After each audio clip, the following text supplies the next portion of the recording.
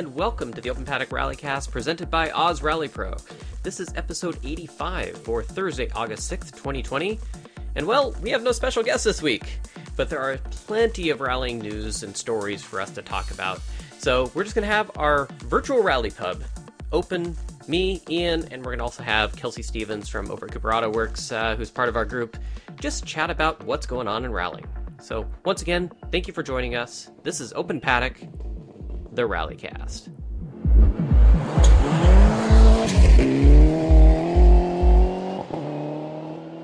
And we're back! After a few weeks hiatus, the Open Paddock Rallycast is back, and I'm happy to have back with us my good friend Ian Holmes, who's been working his butt off, literally. I've been working my butt off in the office here at home, but Ian, your butt's rather sore by now, I'm sure. Well, actually, it was, but I'm recovering now. But yeah, I had another 100-mile bike ride this last weekend. I was helping raise money for local food shelves and did the 100-mile Tour de Tonka bike ride that I did last year, and did it 50 minutes faster this year than last year. 50 minutes faster? 50 5-0? minutes. 5-0. Holy yeah, all shit, down dude. to the Well, I mean, heck, it was like 7.5 hours the first time I did it, so it was pretty easy to get down to 6 hours 40. So, yeah, and well, I trained better. You know, the last year, I just trained on trails, and the trail is no railroad track bed, which has no more than like 1 in 100 gradients. So every time I hit like a 1 in 15 hill on the bike ride, I was screwed. But this year, I trained on the roads, and so I was much better equipped for the gradients, and so I got around a lot quicker. Well done, well done. It's definitely a goal of mine to, at some point, do a century ride, but time I won't care about. It'll be just to do it once. I've done 45 miles, 50, but that's about as far as I've gone. Part of it's just been time and availability, and then, of course, the time to train for it, which you have to really commit yourself. And considering how your Facebook was about all that, you put a lot of time into that. I mean, you've been training for this. Well, obviously you train in general because you're a co-driver fit, right? But you've been doing, what, about 4 months? Pretty hard? Well, I think, since the snow left, I mean, this event is annual every year, first week in August, and it's my goal. This is my goal event for cycling event for the year. So I was like, as soon as the snow went, and the snow went fairly early this year, I was out on the roads riding, and I also did a lot of preparatory work in the gym as well before the snow went. So I really put my back into it this time, and I was like really quite pleasantly happily surprised when I finished quite strongly. That's next year I shan't plan on knocking another 50 minutes off next year, but I'll run for another faster time next year as well. But it certainly helps the co-driver fitness. I'll tell you that. I mean, I'm 30 pounds lighter than I was at the Ojibwe last year. So I'm looking for a few extra mile an hour from Scott in the rally truck at Ojibwe. Nice. Love it. Well, as I said in our intro, we also have Kelsey Stevens with us, and apparently she was on the motorized version of Two Wheels, so a little bit easier on her, but she's been getting around on Two Wheels a little bit lately as well. Yeah, I've got a BMW motorcycle that's been like my quarantine hobby. It's keeping me busy teaching myself to ride. So you haven't done much riding before? No, I got my bike in March, actually. Wow, so that gets some getting used to. Yeah, it's been a good, like, humbling challenge. You go from, like, a car where I feel really confident into a motorcycle where you kind of have to relearn where, clutch and everything, all that's very different than in a car. Mm-hmm. And then, you go from feeling really confident in a car, you have a roll cage around you, to, like, being really vulnerable on a motorcycle. You feel like a tiny little bug that could be squashed.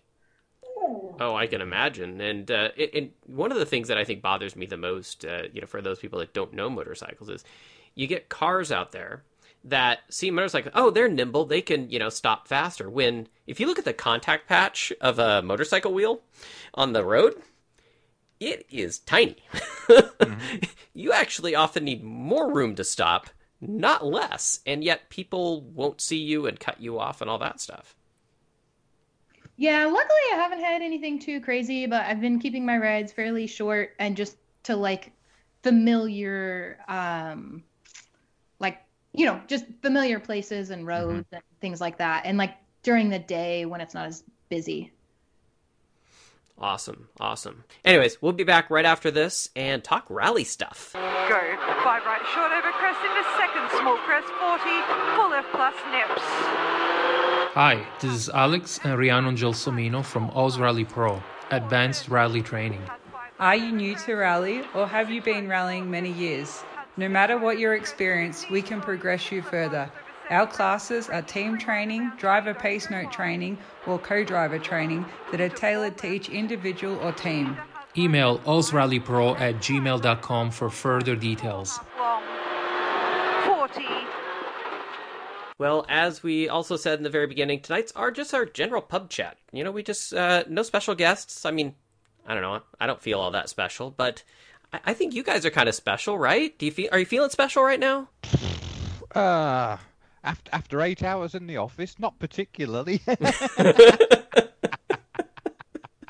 I mean, I'm a special kind of crazy, but... There we go. Now we got the special we're talking about. And and I haven't done the official opening of the Rallycast, which is this sound right here.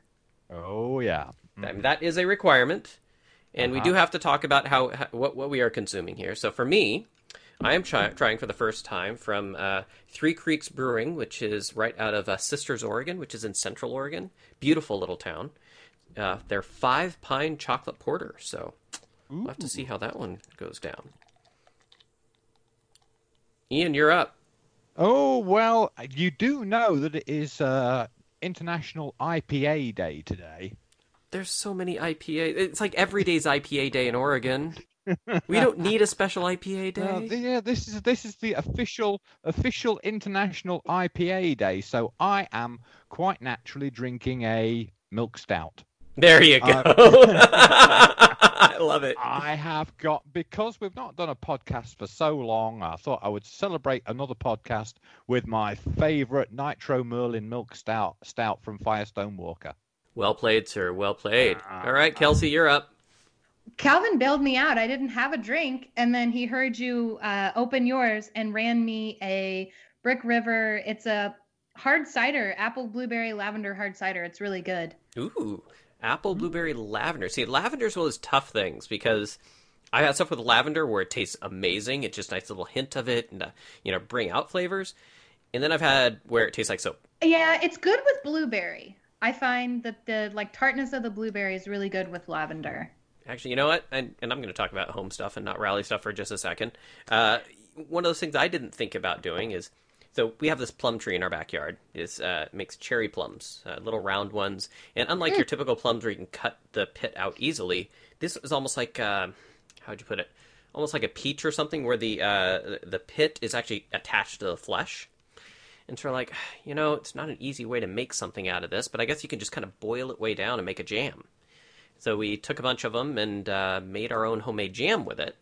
And then what I did is last night I did some grilling of some chicken and then used it as a glaze on the chicken. Holy crap, was that good. So, just trying to find different ways to use the stuff that comes from our yard. You guys been doing any fun grilling in the backyards lately? My wife is the grill expert in the house. I'll leave that to her. She did burgers tonight, and she'll often do salmon on the grill. And it's summer in Minnesota. You've got to grill, So it's definitely we grill like 2, 3, 4 times a week, just depending on how we feel, how the weather is. Well, plus it keeps all the heat outside. That's what I love about it, right? You're not cooking inside the house. Yeah, I mean we've been fairly lucky. This week it's been cool and not humid, but my gosh, there was a couple of weeks back there where it was sort of like 90 degrees and 90% humidity, and it was just inhuman. So it was probably about the same time as Sofa when he was struggling with the heat and the humidity at night there.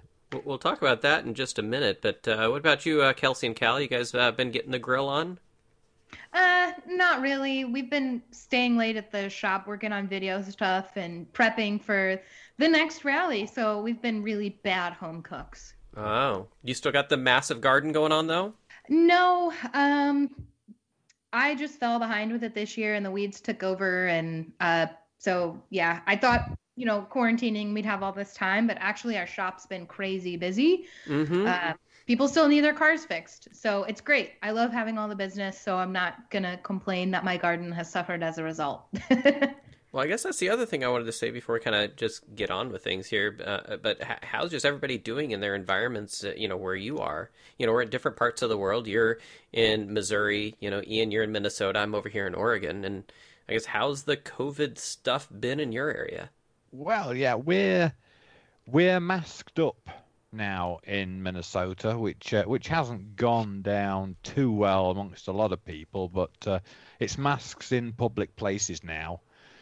So, but I've been wearing a mask when I've gone out anyway for pretty much the whole duration, So it's not a change; it's just official. So it's wearing a bit thin, but it is what it is, and it's got to be done. Yep. Kelsey, Cal? Nothing too crazy here. We already really don't go anywhere. So we haven't noticed anything too different. I mean, we wear a mask when we go to the grocery store, but other than that, I mean, we hit up if places have carryout or drive-through, but we haven't been in any kind of restaurant or anything like that since before March, probably. Wow. Yeah, I think the same really here in Oregon. I mean, we've been a little more strict on our rules, I think, than most of the country. The few states that have been like us, we've been kind of a little ahead of the curve, I guess you could say, on the restrictions, but also a little slower to open up in some ways. Yeah. Maybe that's to our benefit in some cases, but yeah, the masking thing here, not really a huge controversy. I mean, few places, but for the most part, it's like whenever there's just another person nearby, put it on. I take it with me when I go for a walk. I don't wear it while I'm going for a walk, but if I get to a narrow part of the path where there's, I'm going down through a little gully or something like that, and there's not room to move away from people, I'm putting it on just through there. Yeah. And the thing is it's not about me, believe it or not. I don't think I'm going to probably get sick. But if I have it, I might not even know, and I could spread it to somebody else, and that would make me feel horrible. Yeah. And that's the whole thing about this. There's no controversy. There shouldn't be any controversy about this. It's simply prevent yourself from being a carrier. That's it. End of story. Because we can't control it otherwise. Yeah. Anyway, not going to try and get overly political about all this stuff, but let's talk about something rather political. And that was Southern Ohio Forest Rally. Okay, maybe it wasn't political, but so rallying is back. We had an event. Kelsey and Calvin, you were there. First of all, what did you think of the roads that they used out there? Amazing, incredible, long. Super technical. Yeah, long. Calvin, any adjectives? Very long and a little sketchy at nighttime. Fortunately, it wasn't dusty. Yeah, so I mean, leading up to that one, obviously those two roads. One was 16 miles. The other one 12. Is that what it was? Yeah, 16 and 12. Top Gun was the 16-mile stage. Middle Earth was the 12-miler. I still love those names. I'm not going to get over that. But yeah, so the Top Gun stage also was interesting in that it had sections of tarmac mixed in with the fact that there was a gravel run, right? Actually, both stages had tarmac sections. Oh, really? Didn't realize that. Okay. I think that's part of what contributed to the difficulty, but also the sickness, which I know we're going to get into. So obviously, we had some articles on our website. We have some of the results and some quotes from different teams out there. But, it's definitely an interesting one leading up to it because of this COVID thing is some of the top teams that, of course, bring in competitors from all over the world. We had Travis Pastrana ended up having his co-driver from years ago, Chrissy Beavis, having to suddenly hop in the seat because, well, Robbie Durant couldn't fly over here from Great Britain. They just, full on lockdown, and with travel restrictions, wasn't able to do that. I was actually a little surprised the Canadians were able to come over, but I guess they were able to get a special athlete permit thing. So I guess there's something that athletes can get. So So they were able to make it down. So that was good for them to see Brandon Semenuk and John Hall be able to make their debut with the Super Rally team. So that was kind of cool. But just crews in general too. I think some of those top teams that they have some people they have over in Ireland and all that stuff that they normally fly in. So definitely some interesting challenges there. But just talking a little bit about the results, I thought it was pretty cool to see Barry not get overwhelmed by the Subarus. It was nice to see him get a good win, but not without his own challenge at the very end. Ian, I don't know if you were following that with what happened on the very last stage. Yeah, I saw that. It's like didn't a big rock get dug up out of the dirt, and he hit that and broke a control arm or something. Yeah, so he dodged a hunk of concrete. So and Kelsey, maybe you can explain the culverts that were along those sections. But I guess there was a series of drainage culverts and whatnot. So a hunk of concrete was pulled out, and to dodge it, he went over off the road, and I think that's where he hit something off the road. I don't think he hit that actual thing. He was trying to avoid it that he hit something. Yeah, the concrete culverts that are there are like very large. They were actually pouring them last year. We ran the stage in the other direction. I believe it was called Copperhead Fire. Like, if you name a stage poisonous, like flaming poisonous snake, like, come on, it's got to be a dangerous stage. And I felt like it was appropriate with all those culverts everywhere. But what's crazy is this year the grass had grown up, so a lot of them were really hidden in the grass, and the culverts are massive. I mean, they're concrete, and they're just hanging out waiting for you to make one tiny mistake and, end up like Barry's. I don't know how Barry hit that and kept going. Like, that speaks to him just pressing on, man. Yeah, I think I saw that it was a short video that you see on Ken Block's page, or he had on Instagram. And, of course, probably buried deep by the time you watch this, because there's like 3 billion posts a day on those things. But anyways, it shows him just kind of scraping along with barely a wheel attached at the front. What I was watching is, virtually trying to spectate what's going on from, 2,000 miles away. I was watching the trackers, and you see he pulls over in a parking lot for a church, and everybody else is transiting up, to get to the MTC, and he's just sitting there. And it's 10 minutes, and it's 15 minutes. You're like, what the hell's going on? Is it just over? Is he done? And then right about 20 minutes, he gets going again, and he goes flying up the highway. Apparently there was a pretty big buffer, I think, for the transit for that. Maybe you can clarify that a little bit, Kelsey. But, ARA is pretty generous, if I remember right, because they don't want people to speed.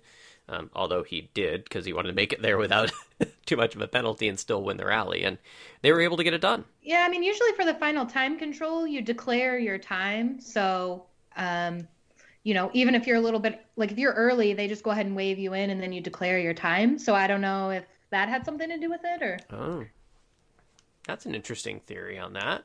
Yeah, I forgot about the declared timing. That is a weird... That's something that caught out Travis Pastrana at New England last year, where he declared an incorrect time, and that pushed him back to third place. So basically, they came up to the time control, and they declared a time that was different than what they wrote down. And so they checked in early, I think it was, and ended up third place instead of second. Oops. Yeah, it's always better to check in late than it is early. Yeah, that's one will kind of nip you in the bud just a little bit.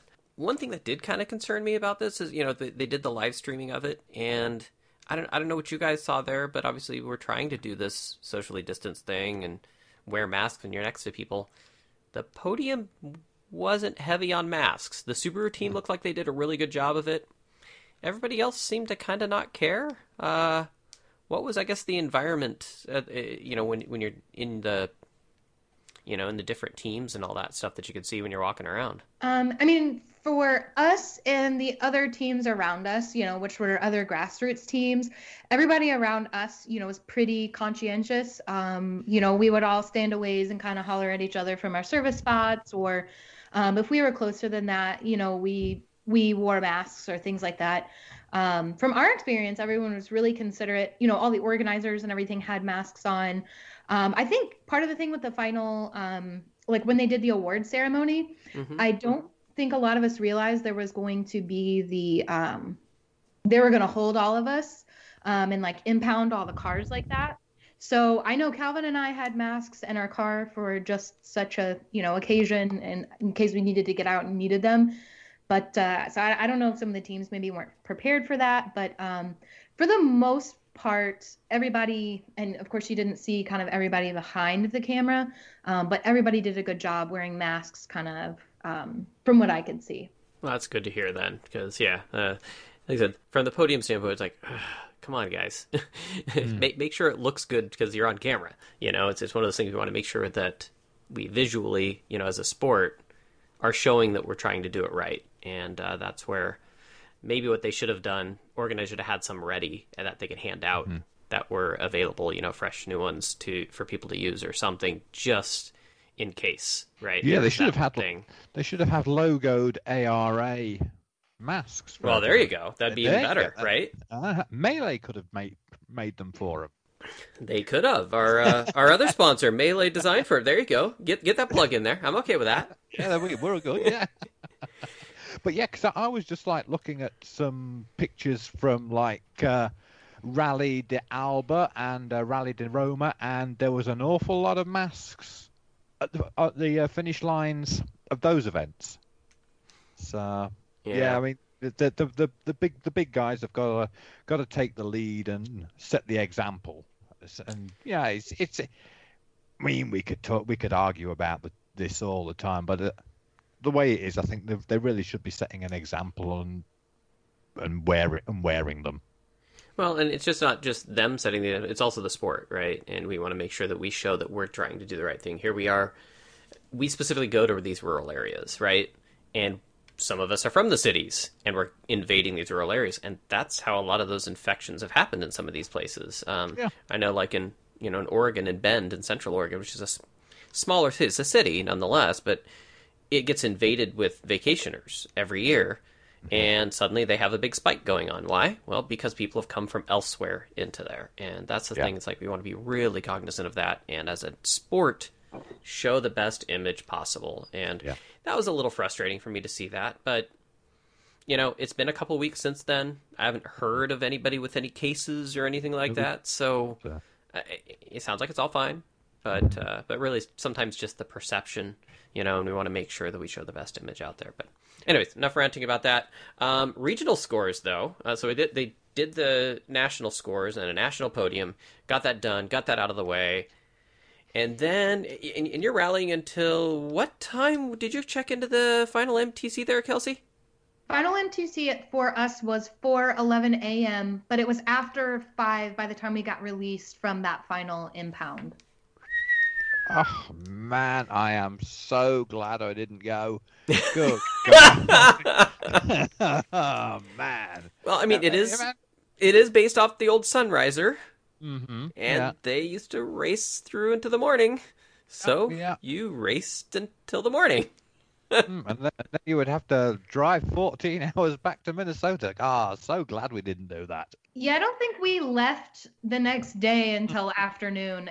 We were not in a hurry.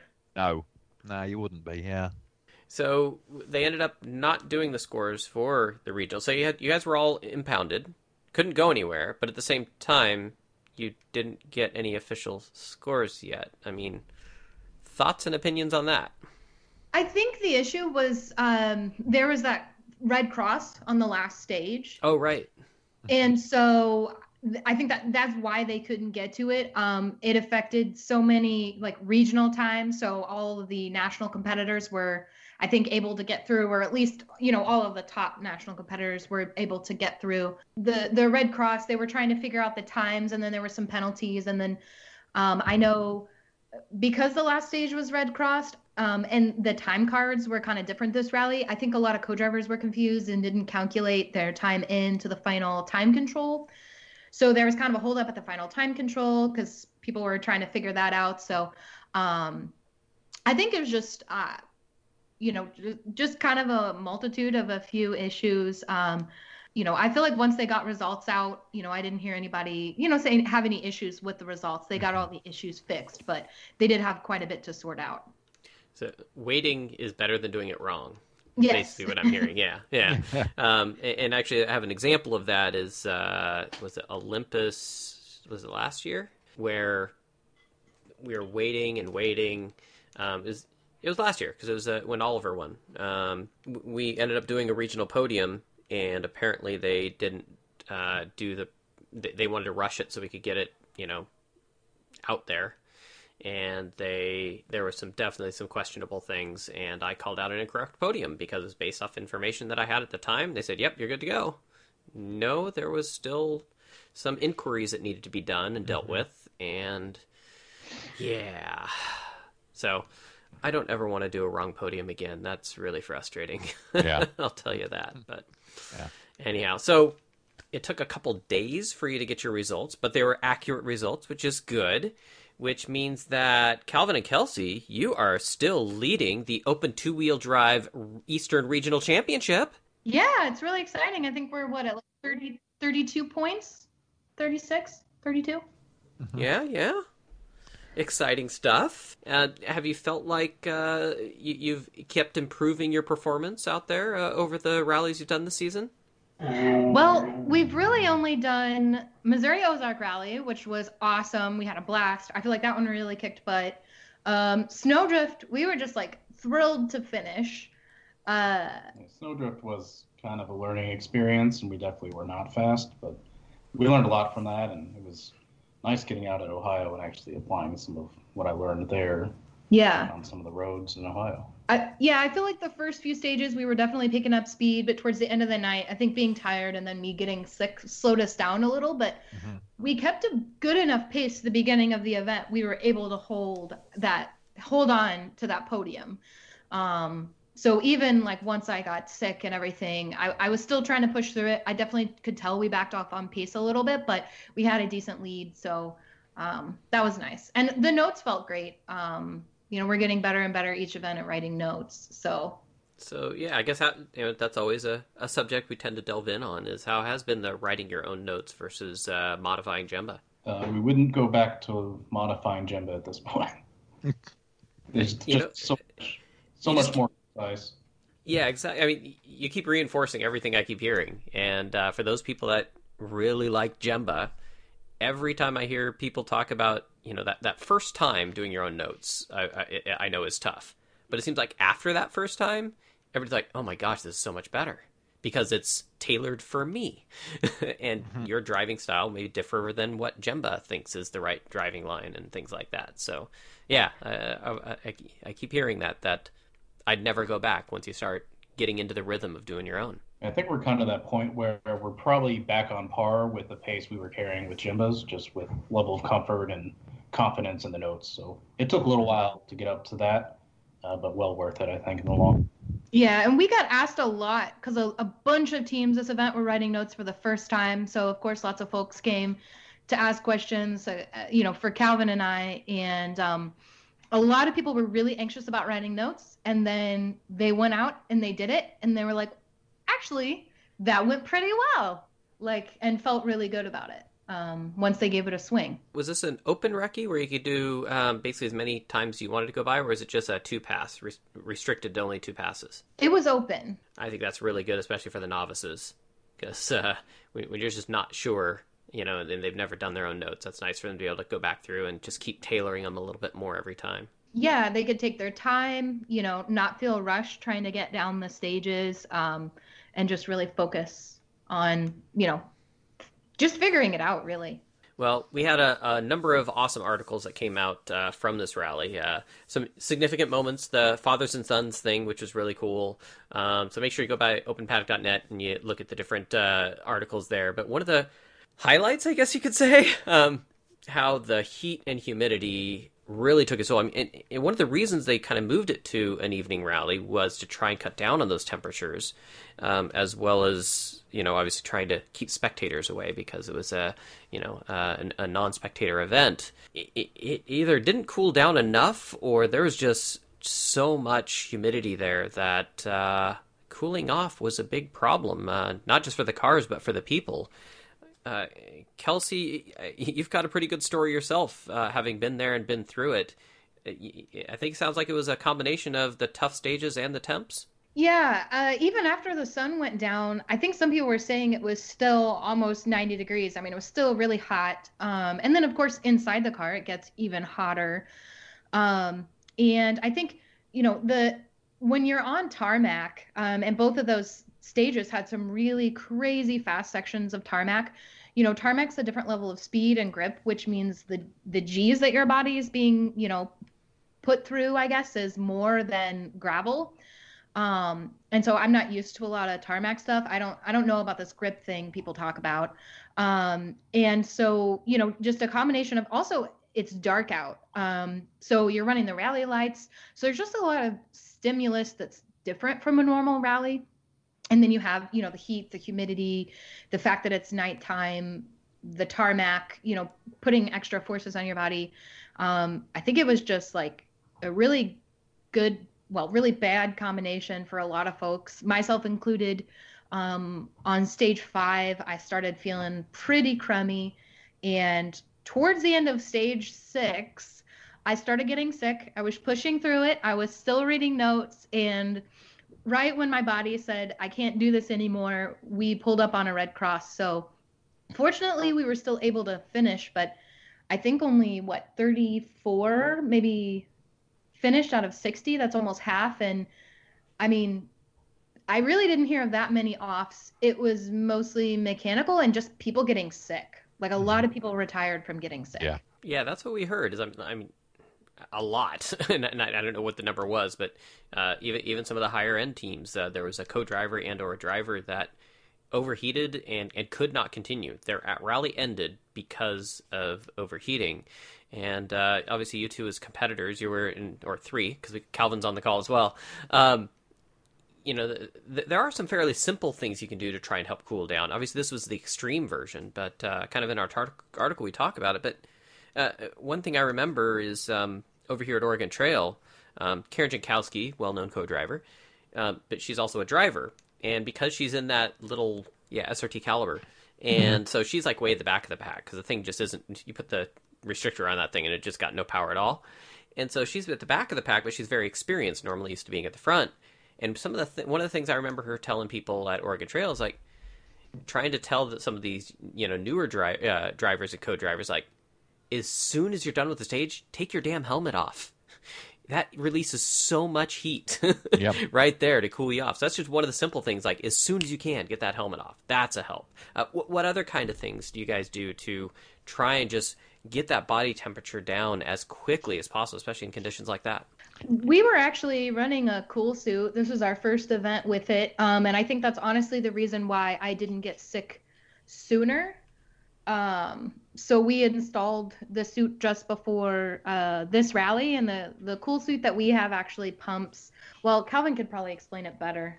Yes, we run a Chill Out Systems suit cooler. It's a small electric compressor, works like a just small AC system, but it pumps coolant just like those icebox versions do.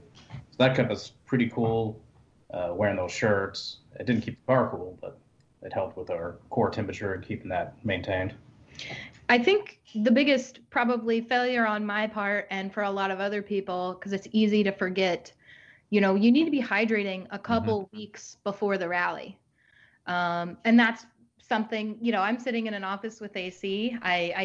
Last year I worked outside all summer, and so I was a lot more used to the heat and better physical condition. And this year I think I failed on that a little bit. I didn't drink enough and wasn't physically as prepared.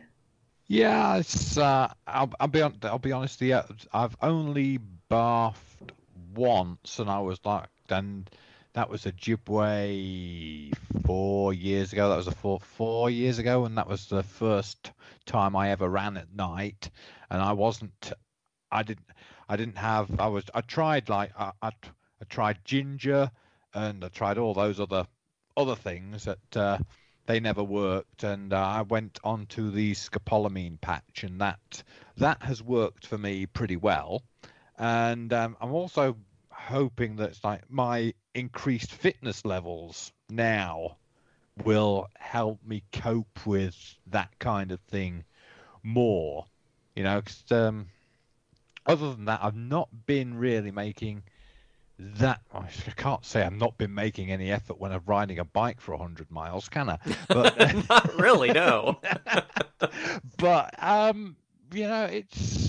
it's the fitness, it's the hydration, and I believe in the scopolamine patch as well. The scopolamine, I can't even say it now. Well, my beer is nearly empty. Oh, yeah. But yeah, this is the virtual rally pub we call the Rallycast. Yeah, so the scopolamine patch has worked for me pretty well. The great thing, and we're talking about hydration. One of the side effects from the scopolamine, well, certainly for me anyway, is dry mouth. So what do you have to do to get rid of the dry mouth? Drink. So that's keeping you hydrated. So that's a way to look at it. But I have a Camelback. Mm-hmm. And that is strapped to the back of the co-driver's seat in the rally truck, and I'm drinking that all day, and that's like, I don't know what that is. That's like 60 fluid ounces or something like that, and I'm drinking that all day, and it's really well insulated as well, so that whatever I'm drinking. Oh, I'm also drinking like proper energy drinks, not drinking water. I'm drinking Hammer Nutrition Heed, which has got the electrolytes and everything in it. So basically a version of a Gatorade, but slightly different, maybe less sugar in it or something. Gatorade is sugar-based, and Heed is more electrolyte-based. It's a totally different taste, a totally different sensation when you drink it. But I've drunk Heed ever since my triathlon days, through my marathoning and all the cycling, and I always stock up with. I always drink the Heed, and I have a big Camelback on the back of the rally truck seat, and I drink that through the day. And it's I can't remember what the exact size is, but I'm going through. It's like 40 to 60 fluid ounces, something like that. Well, Kelsey, how much were you and Calvin drinking per loop, do you think? Again, probably another failure on my part. We forgot our Camelbacks at home. So usually we have Camelback. We have our 3-liter Camelbacks, which I've drank in one leg at a rally, depending on how hot. So we were just trying to chug water bottles every chance we got, and it was just not enough. So yeah. Well, and especially with those longer stages, I'm sure there's some straights here and there where you can probably take a sip, right, while you're actually on the stage. Well, the only straight sections were the tarmac sections, and those were so fast that I don't know if I would have felt like I had time. Fair point. Yeah. Really, you had an opportunity to even grab a Camelback and drink from that. Yeah, that's the thing. At a lot of rallies, you'll get like a 350 or something like that. I think the longest distance I called the whole rally was maybe a 70. So there just weren't any straights. There was very little time to look up. So most of the corners were like 2s, 3s, 1s, a bunch of 1s. Part of the Top Gun stage was Hello Hairpin, but it was run in reverse. So that should tell you how curvy, just how tight those stages were. Yeah. Oh, and one thing I guess I did want to clarify is, for those of you who keep hearing us saying that there was a Red Cross in the final stage, there's nobody hurt. For those of you who listen to this, the Red Cross, it was mostly a blocked stage road, right? The car rolled on its side? Yeah, the car was up on its side, and I guess whoever stopped next, I don't know if the guys just had a hard time kind of getting out because it was up on its side. So the next car that came through threw a Red Cross just because they didn't get, I guess, a quick enough response from the guys in the car. I would have in that situation totally done the same. Seeing the way the car was up on its side on the stage, it was pretty crazy. There's always been some controversy about Red Crosses and how they're handled, and we might do a feature article on that because, unfortunately, we only have 2 options currently, right? There's OK and Red Cross. Mm-hmm. So if there's something bad that happened that would impact all the other competitors, unfortunately, the only option is throw a Red Cross. People don't know what else to do, right? It's not like we have a red flag, which maybe that's what it is. We need to have a book that has a red flag, a Red Cross, and then, an OK. But unfortunately, in a real red cross situation, somebody under pressure might accidentally do the red flag, right? Yeah, we've had a number of these instances where like it's a blocked road or whatever, and there's kind of nothing else to do, but it's kind of eventually, I guess, in the correct rally rules, right, enough competitors could show up there and then help move the car, roll it back over if everything's fine, and get them back going. And I think the other part of it's also kind of on the organizing side is whenever they see a red cross, they don't just stop the stage and then restart it. They often just cancel it, which is unfortunate for those of you that are farther back that want to still compete and nobody was hurt. It's like, well, just clear the situation and then the rest of us can go again, right? Yeah. So I think we need to maybe reevaluate, as organizers and whatnot, need to have better plans in place for that kind of thing. I don't know. I'm in one that I like the idea of having a red flag option, but my also concern with that is from the safety standpoint is somebody under a lot of stress, see the co-drivers and they're like really hurting and you put out the wrong thing and then people don't take the action they need to. And so that's always a concern too. What are your thoughts? I think I'm happy with the way things are. I mean, it's like just the two options.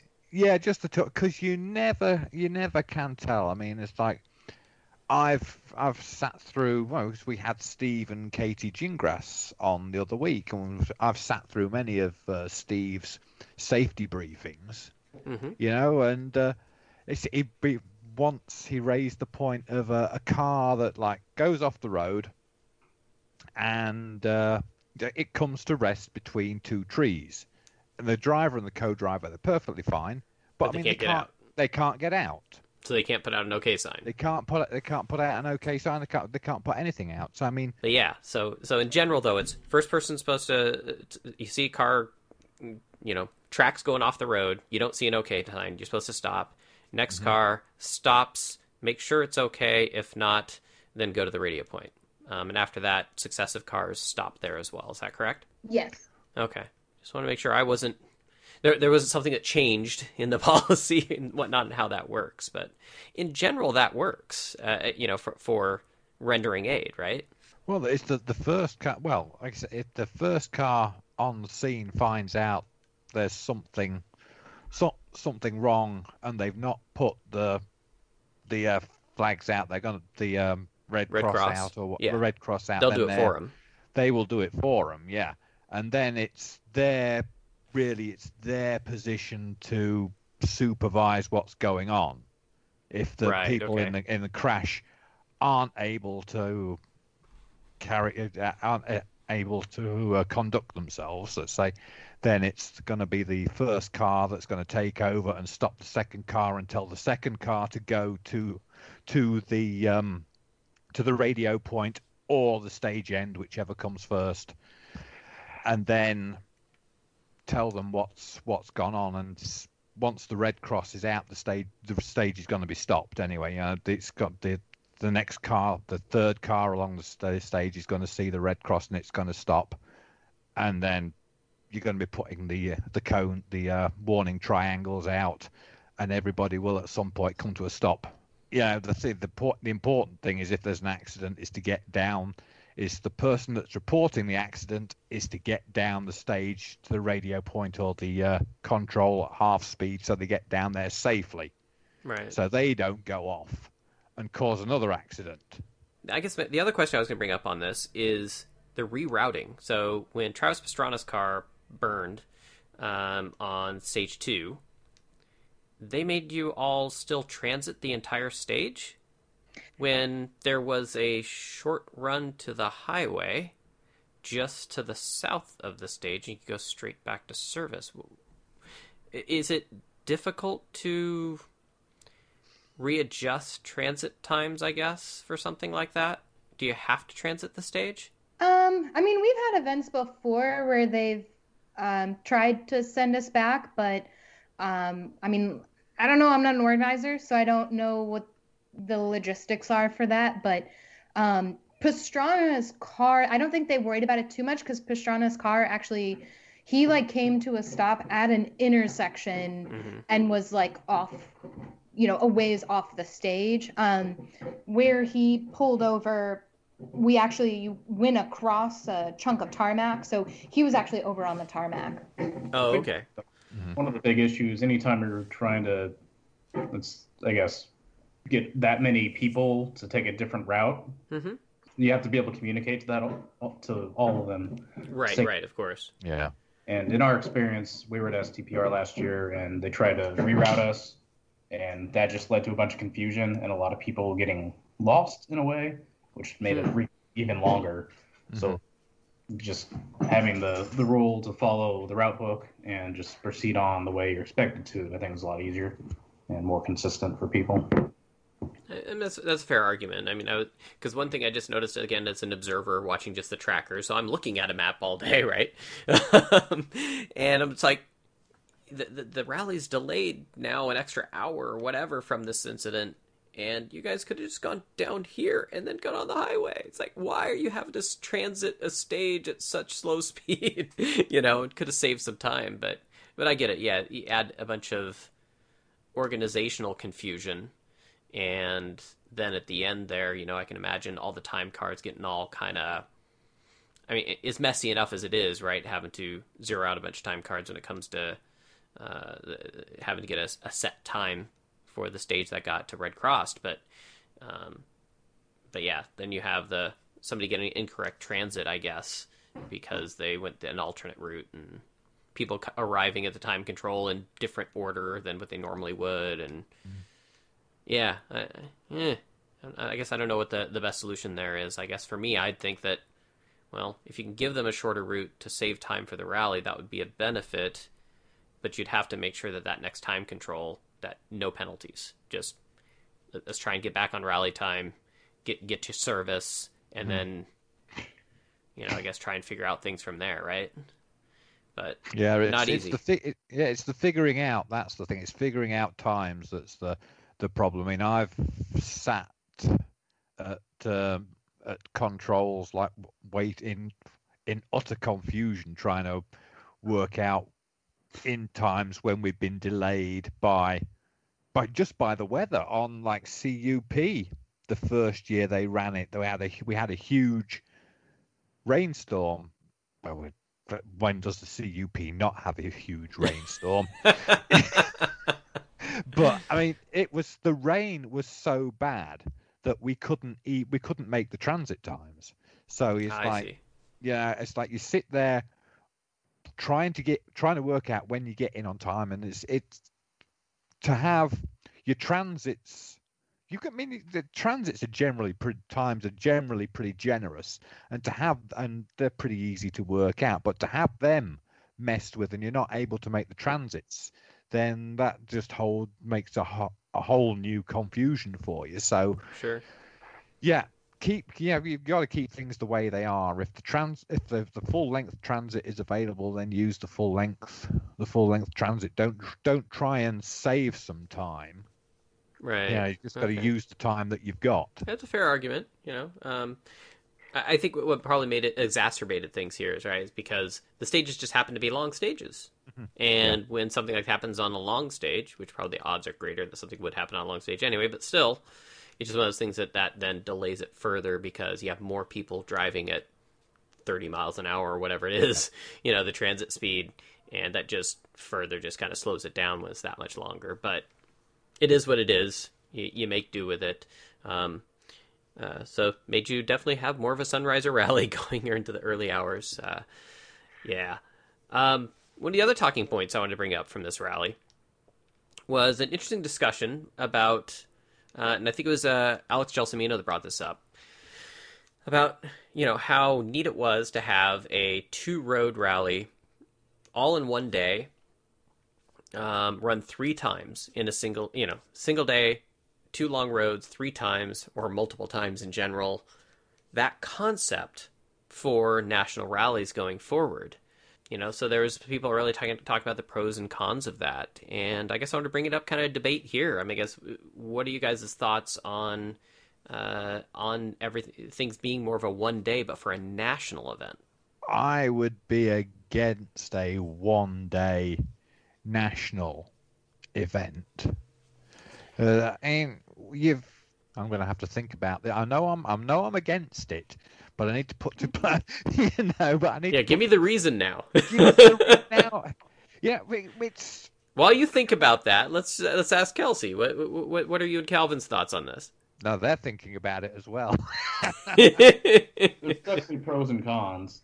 It was nice being able to have the one-day event, have, the day of recce ahead of time. They even gave us some time on Saturday since we started so late. But, having just two really long roads, even if they broke it up into multiple stages on those same roads, it's just kind of nice to come in, do recce, clean up notes, and then just go do the stages and be done. But at the same time, there's only two stages. We're kind of stuck in that one area. We've been to Ohio a few times in the past, and there's a lot of nice roads in the area, but it wouldn't be able to hit all those roads in one day. So it kind of makes sense to split it up into 2 days so you can tackle two different areas and do that. It seems like a lot of the areas are kind of like that, where there's, a national forest and they're kind of spread out, and the roads and stages are spread out. And if you were to try and transit a lot of that distance, you're not going to get as many stage miles. Yeah, because with Southern Ohio, I mean, they've got so many different forests they can use there. I mean, that's the thing with Southern Ohio. They're lucky. Their DNR likes them. Not the same here. They use the Zaleski Forest one day, and then they use what's the other forest that they use regularly? Shawnee. Yeah, I forget the name, but you might be right there. But yeah, they have so that groups the stages in the one area. It's like so that there aren't huge transits between the stages. I mean, some of the transits in Southern Ohio, I mean, they were like 3 or 4 miles the first year that I ran it. So on principle, I mean, a national rally should be the highest standard. Mm-hmm. It's like, and so it should be a multiple day event. I mean, if you wanted to have a one day, something like SOFA was, and have that as a super regional, have a long 1 day rally and call that a super regional, that would be fine. And then you could have then you got something like Namaji or Headwaters, which is like 30 some miles, 8, 16, 24, 30, maybe 30 to 40 miles. And that's your regular regional rally. So you could have based on mileage is what you're saying. Yeah, based it on mileage. Yeah, you got 3 divisions of rally. You got your regional, which could be like 50 to 60 miles and under. Then you got your super regionals, which could be like 60 to 100 on one day.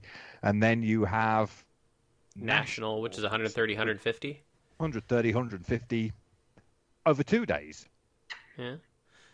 Yeah, I guess I was going to throw in some of the pros and cons that I put out, and these are things that I've thought about myself, but some others that actually posted about it. But the pros of the single-day rallies is that it's a great learning experience for drivers because, and probably co-drivers as well, but it's on the same road, and you can get faster and faster. You can learn where you can cut, where you can't, where you can make up time, those different things, because you can just keep kind of practicing that same road versus the first time you're running it, in anger, it's just getting used to it.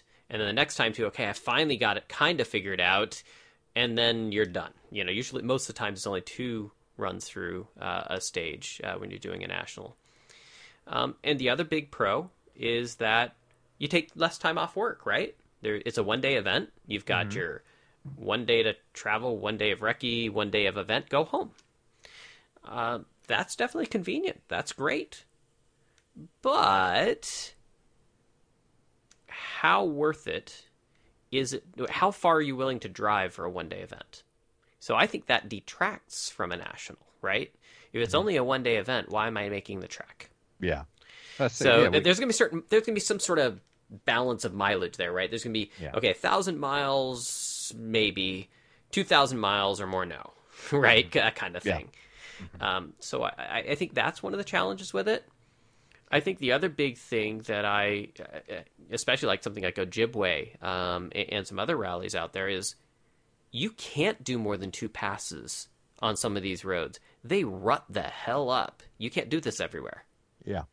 If the soil's just too soft, and it just keep digging out and digging out and digging out to the point where you're just up to the axles. And so as much as trying to say that this is something we should try and do everywhere, it just physically can't work everywhere. Yeah, I remember seeing the year I co-commentated with you, Mike, at Stagecoach at the Crossroads Jump there. I was watching on one of the earlier stages, and I watched Al buried. Al Dantes get buried up to his axles in. Yep, the rear wheel drive cars, especially. Yeah. And this was on the first pass. Yeah, just from the first cars going through, it already started rutting out. Yeah.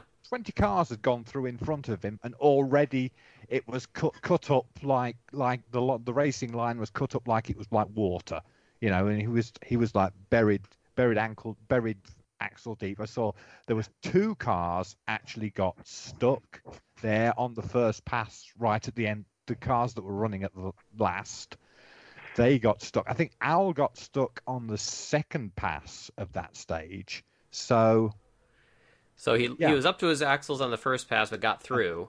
The second pass, he got stuck. Yeah. Wow. So I mean, that's one of the challenges definitely there. And the other thing for me is, this sport is supposed to be an endurance sport. I've probably said this many times on this podcast. And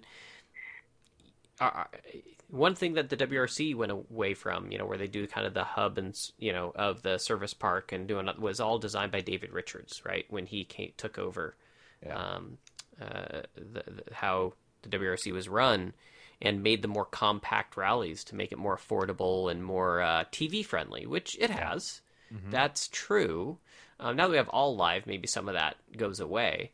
But, I think this takes away, it's kind of David Richardizing, the American Rally Association events if we do too much of this. And I'm not a fan of that. I'd like to see endurance still there. Yeah. Now, in favor of what SOFR did, these were long roads. And so I think that makes this a little bit different. And they stayed in good condition. So the combination of what made... I think this is an enigma from what we normally see elsewhere. Yeah. So it may work for here. I don't know if it works everywhere else. Anybody else's thoughts on that? I think it's going to be really dependent on the location. I know... 100-acre wood roads don't really run up too bad, so they could hold up to something like that. But like you said, Ojibwe roads, first pass, second pass, even. Yeah, New England, I don't know that those roads would hold up to it very well. I mean, this is a fantastic option for what we're dealing with this year, but long term, I feel like American Rally seems pretty darn condensed compared to WRC even. So. I don't know that I would want to condense it further. Yeah. But I think, for this year, I'm just so stoked to rally. I'm just so tickled that this is fantastic. That's it, isn't it? Yep. Fair enough. Gosh, we're already an hour into this thing, and we haven't gotten on to other rallying news. We got some other headlines we're just going to probably roll through fairly quickly. I guess, Ian, we were going to talk about some of the stuff going kind of globally as rallying starts kicking off, not just here in America, but going off in Europe as well. I think the first one was Rally to Roma that was back, their tarmac rally, and Oliver put on a good show.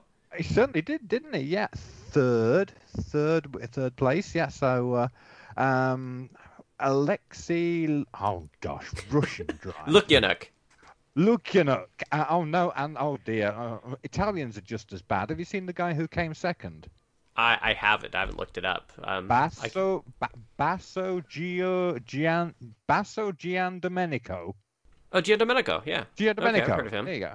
Yes, but very pleased for Oliver. It wasn't a surprise for me. I mean, the guy, he's super talented. So. I mean, I don't know what. Give him 5 years, and I think he'll be world champion. I was very interested to see Craig Breen coming in there in fourth as well, so because he was there with Hyundai and But I think he was testing MRF tyres as well to a certain extent, wasn't he? So he had a good run there. And what car was Luciano. What was he driving? I honestly, I'm gonna have to look up the ERC because that was a European Rally Championship event, wasn't it? Yeah, it was a ERC event. Yeah. I was hoping you'd be all over that and have those things up, and I don't.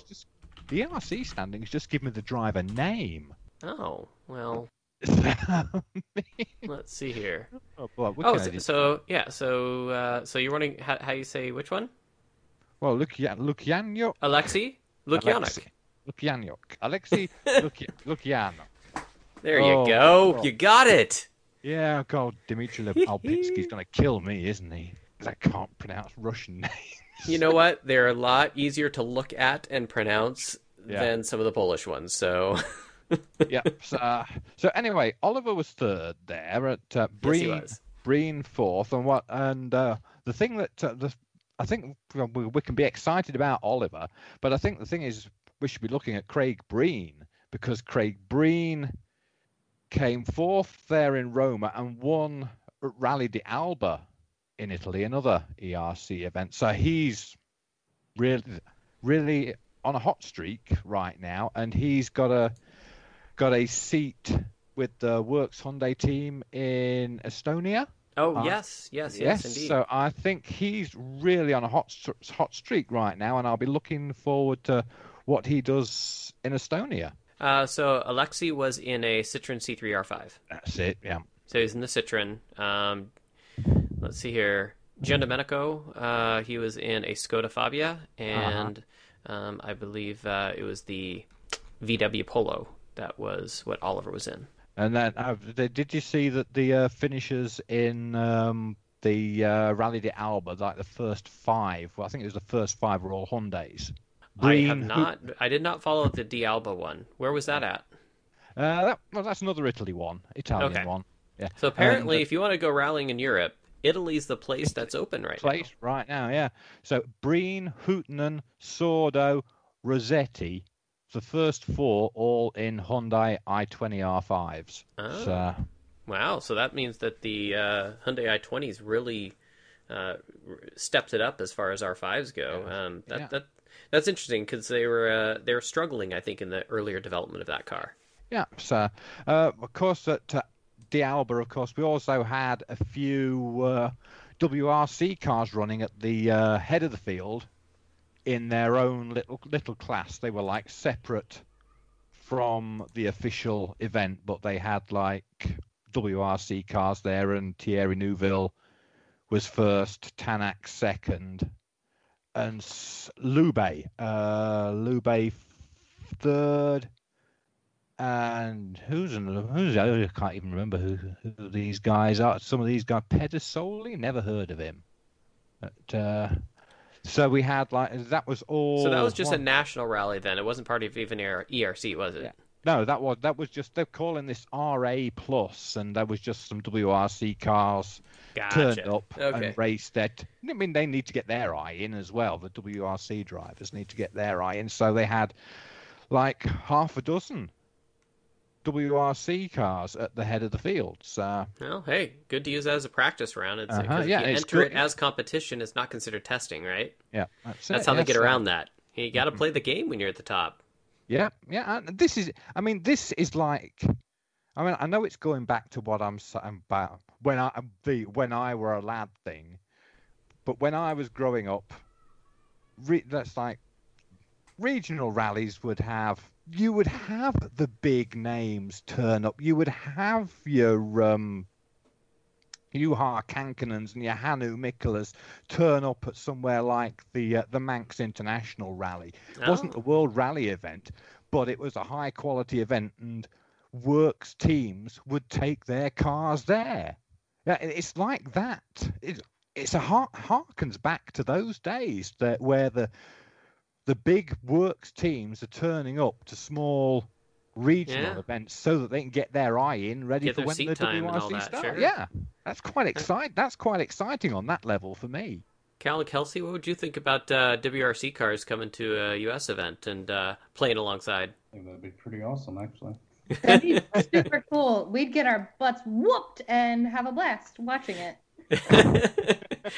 Yeah, it's draws good attention too, right? Yeah. Good for sponsors. That's the attention thing is a big thing, and it's like, you're going to have people who are aware of the big names in the sport, and they say, "What? You do the same sport as these guys? Wow!" Yeah, exactly. Yeah, I think for us, like when I tell people we rally, and then I'm like, oh yeah, do you remember watching like Nitro Circus? Do you know Travis Pastrana? Like we race against that guy, and then people think we're like rock stars. Like, oh my gosh, you race against like Pastrana. You know, we throw out some of the names. Well, you did tell them you beat him this time, didn't you? You did. That's right.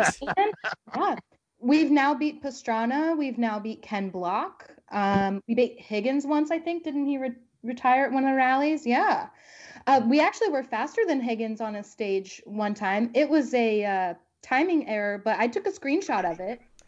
I love that. A whole minute faster, actually. They were surprised when I went in and turned in turned it into timing and scoring to tell them that we were a minute too fast. They were like, people don't normally turn in an inquiry for this kind of stuff, but okay. But yeah, I think it ups the level of competition overall and brings more fans, and that's a value. You know, I think sometimes as grassroots, we forget that the more eyes on the sport, the more attention and the more potential for sponsors at all levels. You know, when we went to PRI, the couple people that knew about Rally at PRI were stoked. A lot of people were shocked we have it here in the U.S. still. That's sad. Yeah, and it's like, oh, it even exists. Right. Yeah. And so I think, you know, that top level, those few people that did know about it, even though we were at a grassroots level, we're still thrilled to see people competing. So I think, you know, the more people that know about Rally and those big name competitors that bring eyes to the sport, it's really valuable. It's really, you know, at all levels. We've got the calendar for WRC changing a little bit, actually a lot bit, because changes daily, weekly, hourly. I think. Yeah, right. It's the way things are going on. What do we have right now? We've got Estonia coming up. And when is that? That's only another week or two. That's I've got this Estonia's the 4th to the 6th of September. Okay, so it's still next month. Okay. Yeah. Then we've got now it gets confusing because we've got Turkey, but then Turkey has moved to find space for Belgium's Ypres rally. Oh, Ypres, right. So Ypres is going to be in there. And then Rally Deutschland is like Germany. October 15th through 18th. And I heard that is going to be held solely on the Panzerplatte. Well, if you're going to try and control spectators, no better place to do that in a military grounds. Yeah, that'll work. Then we've got Sardinia, which is the end of October. It's an island, so nicely isolated. All right. Yeah. And then we've got Japan, which is the middle of October. Okay. And don't we have Croatia as well, possibly? And is there another one? I think they're planning on just still finishing in Japan. Mm-hmm. Yeah. So there we go. But but I heard there was some interesting breaking news out of the UK just a few hours ago that if you go to Belgium, when you come back, you have to quarantine for 14 days. Oh yeah, tons of the travel restriction stuff. Yeah. Which as much as the European Union is a union of countries, each country is dealing with this pandemic a little bit differently. Yeah. So. The thing I think what it'll come down to a little bit though is, will people get that athlete pass, right? Mm-hmm. Yeah. Where they don't have to do that, but at the same time, that doesn't mean your crew, the rest of the team is considered an athlete in that situation. So I don't know whether whether the British quarantine restrictions would affect M Sport, because they would have to come from like Dovenby down to Belgium. Maybe they would have to bring the team over. They have they have a works in Poland, don't they? M Sport, is it Poland? They do. Yeah. It's Poland. So maybe they would have to bring the Polish crew over to run the teams. Well, I don't know. Anyway, who knows? It's a whole crazy thing out there right now. But we do have an 9-event WRC calendar. So hopefully we'll get a worthy world champion at the end of all this. I guess to kind of dovetail off of that a little bit is that the Canadian Rally Championship just announced that although they've got 4 more events, I think, still on the calendar for this year, just not sure what's going on. They said that they will still have a championship, even if it's only 2 events that we're able to complete. So, what are your thoughts on that, I guess, of being a national champion and only 2 events completing? Hey, if I competed in 2 events and won them, I would happily be a national champion. I mean, it's definitely a lot of work to get to any event for sure, and this is definitely odd times. I just think that what would probably happen would be a little asterisk, next to whoever won that year. But yeah, it's just one of those things. I mean, the remaining events in Canada, Charlevoix, Rocky Mountain, Tall Pines, and Big White. I mean, that's October, November, December. I mean, that's like many months away yet, so there's a lot of things can change there. Hopefully for the better. That's what we're hoping for. Yep. All right, you have a few other bits here, Ian. Yeah, I hear that Mickelson has been testing tires. He's Pirelli's official tire testing driver, ready for when Pirelli come into the sport back into the sport next year. So I mean, and they're gonna be the new official tire, right? Michelin's gone. That's it. Yeah. So that's good for him. I mean, getting a good rally job there. I mean, should stand him in good stead for a works drive next year, maybe. Who knows? But he's been waiting in the works for sure. Obviously one of the casualties of what happened with VW. He went to Hyundai for a while and just didn't show what I think people had hoped that he would be able to show. Speaking of tires, Kelsey and Calvin, what are you guys running for tires? We've been running the Cooper tires for the past 2 years, and we started running soft compounds this year. Mm-hmm. Big difference on the changing the soft? Yeah, definitely a lot more grip on the soft. They also wear out a lot quicker, but that usually goes hand in hand, right? That's the trade-off. Yeah, I know that there's teams that, farther down the order, they're like, I look to go for a whole season with one set of tires. But you're not going to be the fastest usually if that's how it goes. Okay, if you're starting out and getting a feel for things. That's what we ran hard compound for the first year, just to stretch the budget, and it works. I mean, you're going to give up grip, but it's kind of fun to slide around a little bit too. Mm-hmm. Let's see here. A little more news about Osprey. Citroen's doing an R2 car as well? Yeah, Osberg is like Mads Osberg. Now, is this a Rally 2 car or an R2 car? Because remember, they changed all the naming conventions just to confuse the shit out of us. Yeah, I mean, that's probably where I'm getting confused as well. But yeah, it's the C3. Let's just double check with old Mads and see what Mads says. I think it's the R5 car. I think which is the Rally 2. So now you have Rally 1, which is WRC, Rally 2, which is the R5 cars, Rally 3, which is going to be a 4-wheel drive spec of the R2 cars, if I remember right, which is kind of this weird in-between thing, and then Rally 4, which is the current R2 spec cars. Mm-hmm. Not to be confusing or anything. I mean, of course, Mads is also taking a electric Citroen. Huh? He's taking the electric Citroen to Holiers. Yeah. And doing the Project E Rallycross with Ken Block. So Ken and Mads are entered in the Project E Electric Rallycross. So that Rallycross is probably a good place that you could do electrics, to be honest. Yeah. I mean, you don't have as long a distances. It's kind of like why they did so well at Pikes Peak, because it's a known distance hill climb, right? You just go from point A, point B, done. The way you're sliding around and whatnot, a little more, and kind of door banging that you're going to have with a Rallycross, that's going to be a little bit unique. with electrics. I'm still looking for the giant antenna to be on the car, and then somebody with a giant remote control to look like it's a bunch of RC cars out there. Because that's what they sound like.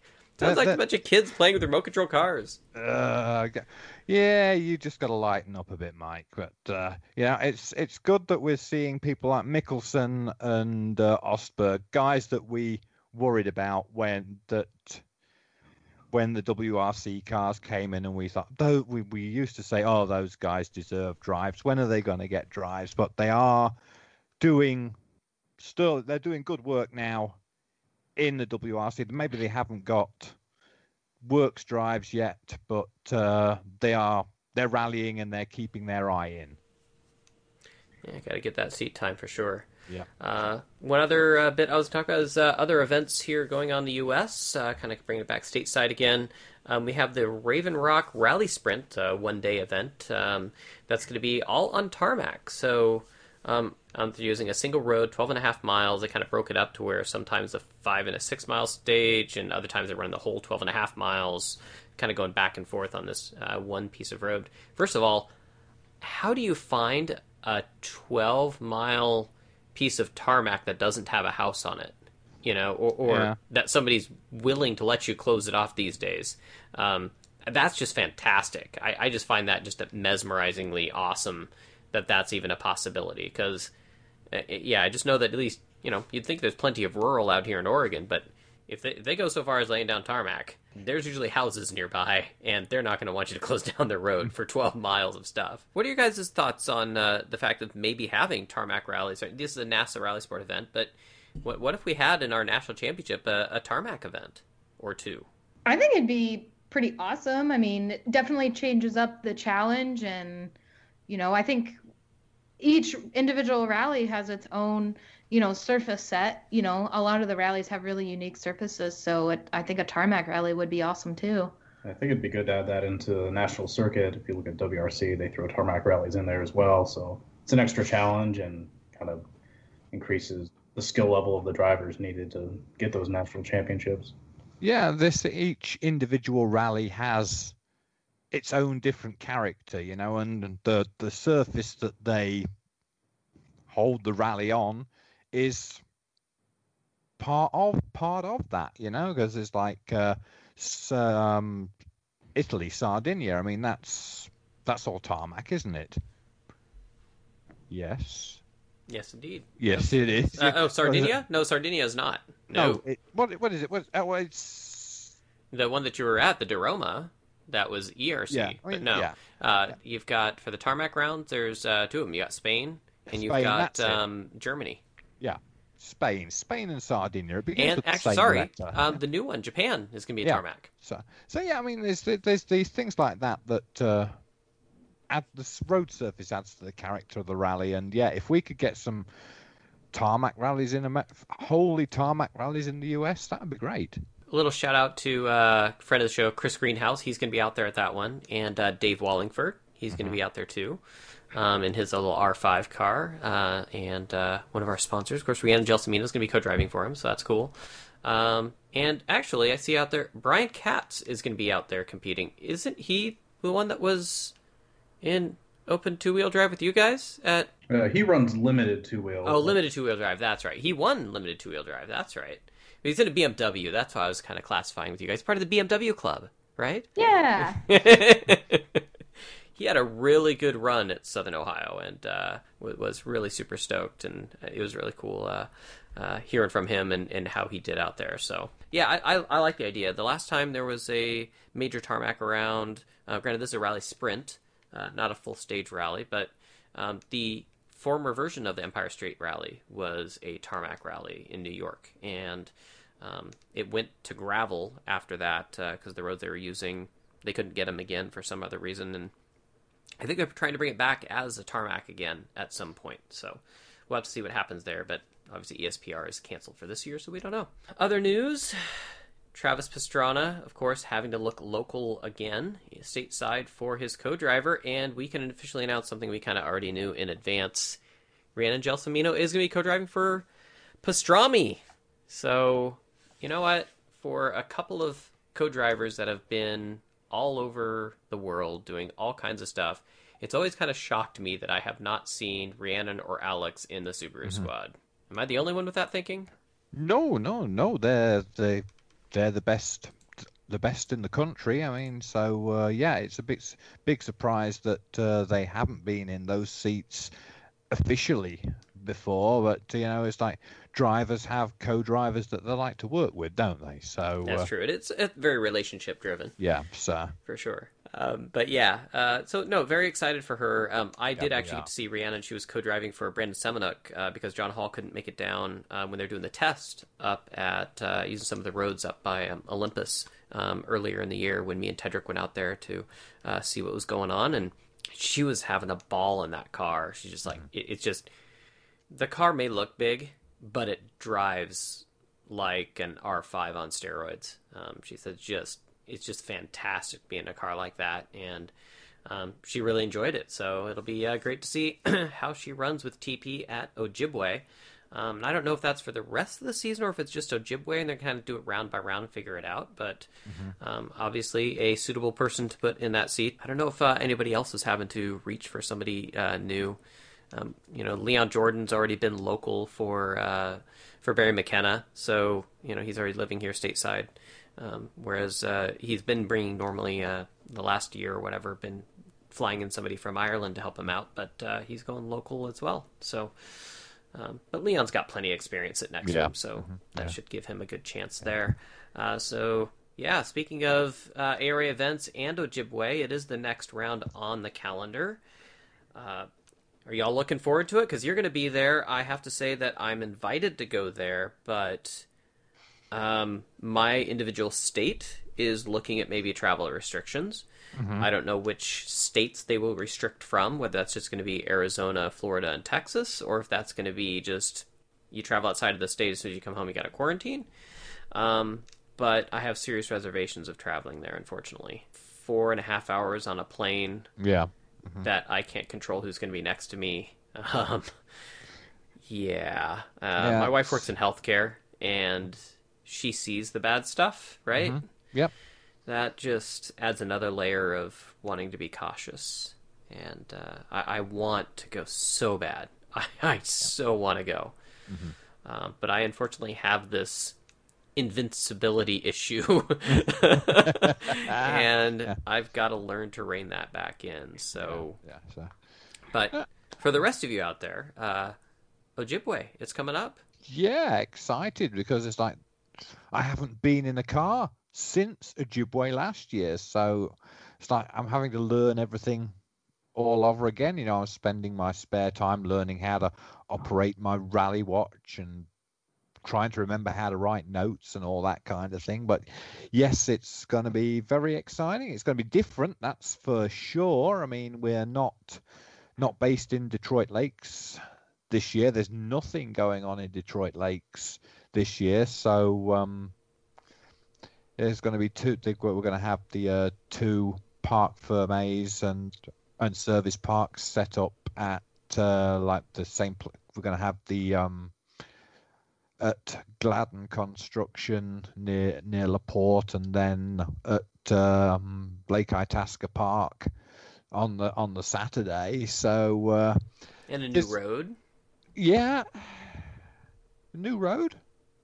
Yeah, that Strawberry Mountain thing or whatever. It's a new road. No. Strawberry Mountain has been run before. This is a strange thing about the about Ojibwe this year. I mean, they released the names of the stages, and so I set to and I started running through the stages and looking at the maps and trying to come up with a recce route. And I very quickly discovered that it's like the stages are being run in the opposite direction to what they usually run. The last time I ran Strawberry Mountain, it ran from south to north, and this year it's running from north to south, which is different. And I don't know about Height of Land, which has got the wonderful Mackenzie Lake stage. Gorgeous. I think that's running. I'm not sure. I think we're running part of that in the wrong, because there's so many roads in the forest there. You can start on one, take a left turn onto another, and you're creating a whole new stage. Exactly, yeah. And that's what's so fantastic about Ojibwe is like there's so many different possible permutations of roads you can use, but that's also really confusing when you're trying to work out a recce route. And because I was looking at the route for the Saturday stages, and Sugarbush stage, which is the third stage on Saturday, that's actually Otterkill from last year, but run in the opposite direction. But okay. There are. Is that the one that had that big jump in the middle? Yeah, it had a jump in there. Yes. Yeah. Yeah. But it is also has three. They've used three different finishing points on Sugarbush, so we didn't know where the finish of the stage was going to be to work out a recce route. So what I was doing one day when I was trying to plot the recce route was like I was measuring the miles on my road map, trying to work out which route matched the mileage on the schedule in the subs. Yee, gods and little fishes. But yeah, so Sugarbush is another one that's Sugarbush was last run 5 years ago. That's the year that I was commentating with you, Mike. That was the last year that Sugarbush was used. So when we always use Crossroads, of course, that's the anchor stage, and it'll never not be used. So. And then we've got Spur 2. Now, this is another one where it's like totally really confusing. I have run, in my times going up there with Headwaters and Ojibwe, I've seen 3 different iterations of Spur 2. They're all called Spur 2. I don't know what their naming nomenclature is for the stages, but I know at least 3 different Spur 2 stages, maybe 4. It gets really confusing. So once again, you're over your road map thinking, well, if the stage finishes here, I need to measure the distance back and we're going back to service. I need to measure the distance along that road from there. And if that matches what the listed distance is on the schedule, then that's where we're finishing. And oh gosh, yeah, it's a real pain. But so I think Spur 2 is the same stage as last year, but being run in the opposite direction. And then we've got Halverson Lake, which is another great stage which hasn't been used for a few years as well. But these are historically some of the best stages that Ojibwe has to offer. They really are. So just until they run out, they're great. Mm-hmm. Yeah. And Spur 2 is one of the worst. Oh yeah, I remember even doing recce on Spur 2. Oh, it was because it was actually it was a forestry road that was in use, heavy use at the time we were doing that rally, and it was like cut up, and we were like bouncing up and down the road. I was like laughing my head off because I just could not write my pace notes down because my pencil was bouncing all over my notebook while I was trying to make these notes. It was crazy. So Calvin and Kelsey, you guys have experience from doing Ojibwe before? Yeah, last year was the first year that we went out to Ojibwe. It was also the first event we'd ever written our own notes on. So it'll be interesting to go back and, with the experience we have now, see how all that works out, how much quicker we can go on those roads. But yeah, it should be pretty fun. I hope you took notes to all that Ian told you, because he gave you a whole history on those roads. So no excuses. And Kelsey, when you get to the causeway on Mackenzie Lake, it's probably okay to look up from your notes and say, "Oh my God." Because this is the most beautiful piece of rally stage road in North America. Oh, come on now. Have you been to Oregon yet? Well, yeah, but the mountain's in the background. Oh, fair enough. You are on the causeway in the middle of the lake. That's true. You can't say fairer than that. It's stunning, it's beautiful, and you're going to love that. It is beautiful, but it's also sort of my nightmare. My like biggest fear is going off in water. I'm not a great swimmer, so I might have to bring some water wings for that stage. Okay, that's it. We want to see that you bring some like little inflatable water wings, and just before you start the stage, I want you to see those on your arm. You got to take a picture. Can you get Nomex water wings? Yeah, I don't know if those will pass inspection. Probably not. Probably not. Oh my. But a healthy list of entries, 46. That's actually a good amount for Ojibwe. It tends to struggle for entries a little bit. I wish I could give you a good reason why. Well, I think we've got the other CUP rally coming up in a couple of weeks. So it could be that that some people are waiting on. In other words, make sure they haven't broken, right? Yeah, kind of waiting on damage reports from that event, just in case. So we could see the numbers go up. Yeah, we could. Yeah. Okay, well, that's good to know. Good to know. But definitely, obviously, we have the top guys in there. We have our good friends Michael Hooper, who won Open Two-Wheel Drive at Southern Ohio, so it'll be good to see him up against Seamus Burke again. I love watching those guys go at each other. They really love it. Brad Morris, who had unfortunate issues with his new Mitsubishi Mirage at, I think it was the alternator broke at Sofer. So that neat looking car for a two-wheel drive. You look at that thing, and you think like it's a little R5 or something. It's a beast of a little machine. But excited to see he'll be out there, and gosh, there's just a long laundry list of competitors here, so should be an awesome event. The rest of the national calendar for ARA, you got Ojibwe, Show Me's gone national. Last time we talked, I don't know if we talked about how New England and STPR are both gone. So you got Ojibwe, you got Show Me turning into a national. LSPR. And then you've got LSPR, and then Olympus has moved to what was Tour de Forest-ish, I guess, time frame. And we'll run in November, so it'll be a very dark rally and probably very wet. An interesting championship this year, but, I mean, that would be 7 rounds still? Because we got Snowdrift in, you got Southern Ohio, and then these other, that would be 6 rounds. So that's not bad. That's a good total. I think that's definitely championship material there. Yeah, how many rounds did we have in the first year of the ARA when... It was 6. Yeah. And I think that's the thing that makes it a little harder is, the toe thing, right? For a national championship. So, and, that's last, I was going to mention the regionals. So we do have some regionals left on the calendar. Colorado's coming up. I think it's in another 2 weeks. And that's still on the calendar, and people are really stoked about going to that one. Then we got Rally Nevada and Namaji's in the winter. So those are still some regionals on the schedule. So hopefully nothing bad happens there, and we can keep those going. So more rallies, more better, right? And we've been so long without rally. It's just nice to see that we've got events on the calendar now.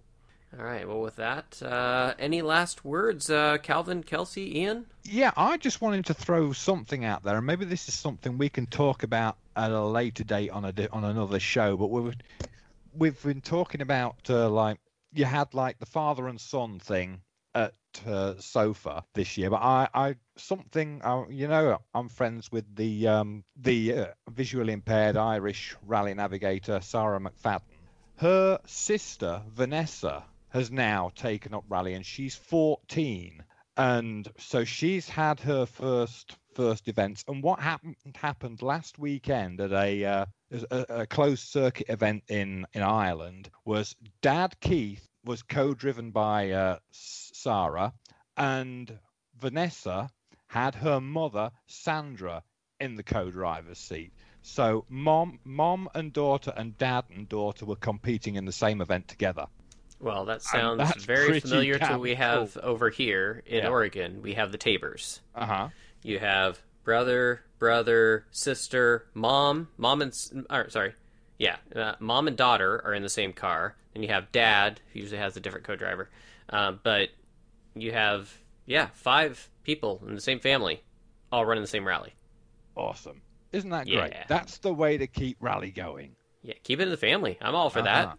Yep, absolutely. So, Calvin and Kelsey have any offspring, just make sure they become rallyists. That's all we're saying. We'll see what we can do. Calvin does have a son, but I've seen him try to drive on dirt. I don't know if driver's promising, but just yet. Well, we'll work on it. There we go. How old is he? He's 7. We're going to try to get him into karts maybe here pretty soon. Nice. Place to start. Excellent. There you go. Get him going on those 4 wheels and then introduce him to dirt. Sounds like a good plan. Well, with that, it's time to close our show. Man, we've been yakking on for probably way too long. But hey, it's the Rally Pub. You start drinking, you start talking, things happen, right? Thank you, everybody, for listening. I just want to remind everybody, please just wear your masks. Don't argue about it. It'll help everybody else. And then we can probably get more rallying in. So that's why I want you to do it. So anyways, thank you for listening to Open Paddock Rallycast presented by Oz Rally Pro. And also, please like, subscribe, give us a good rating on iTunes. That really does make a big difference, believe it or not. Just leave a comment on there. Give us the 5 stars. Little thing like that helps a lot. So thank you very much if you do that. I'm your host, Mike Shaw, for Kelsey Stevens, Calvin Cooper, Ian Holmes. Thank you all for listening. Stay safe, and we'll see you next time on the Rallycast.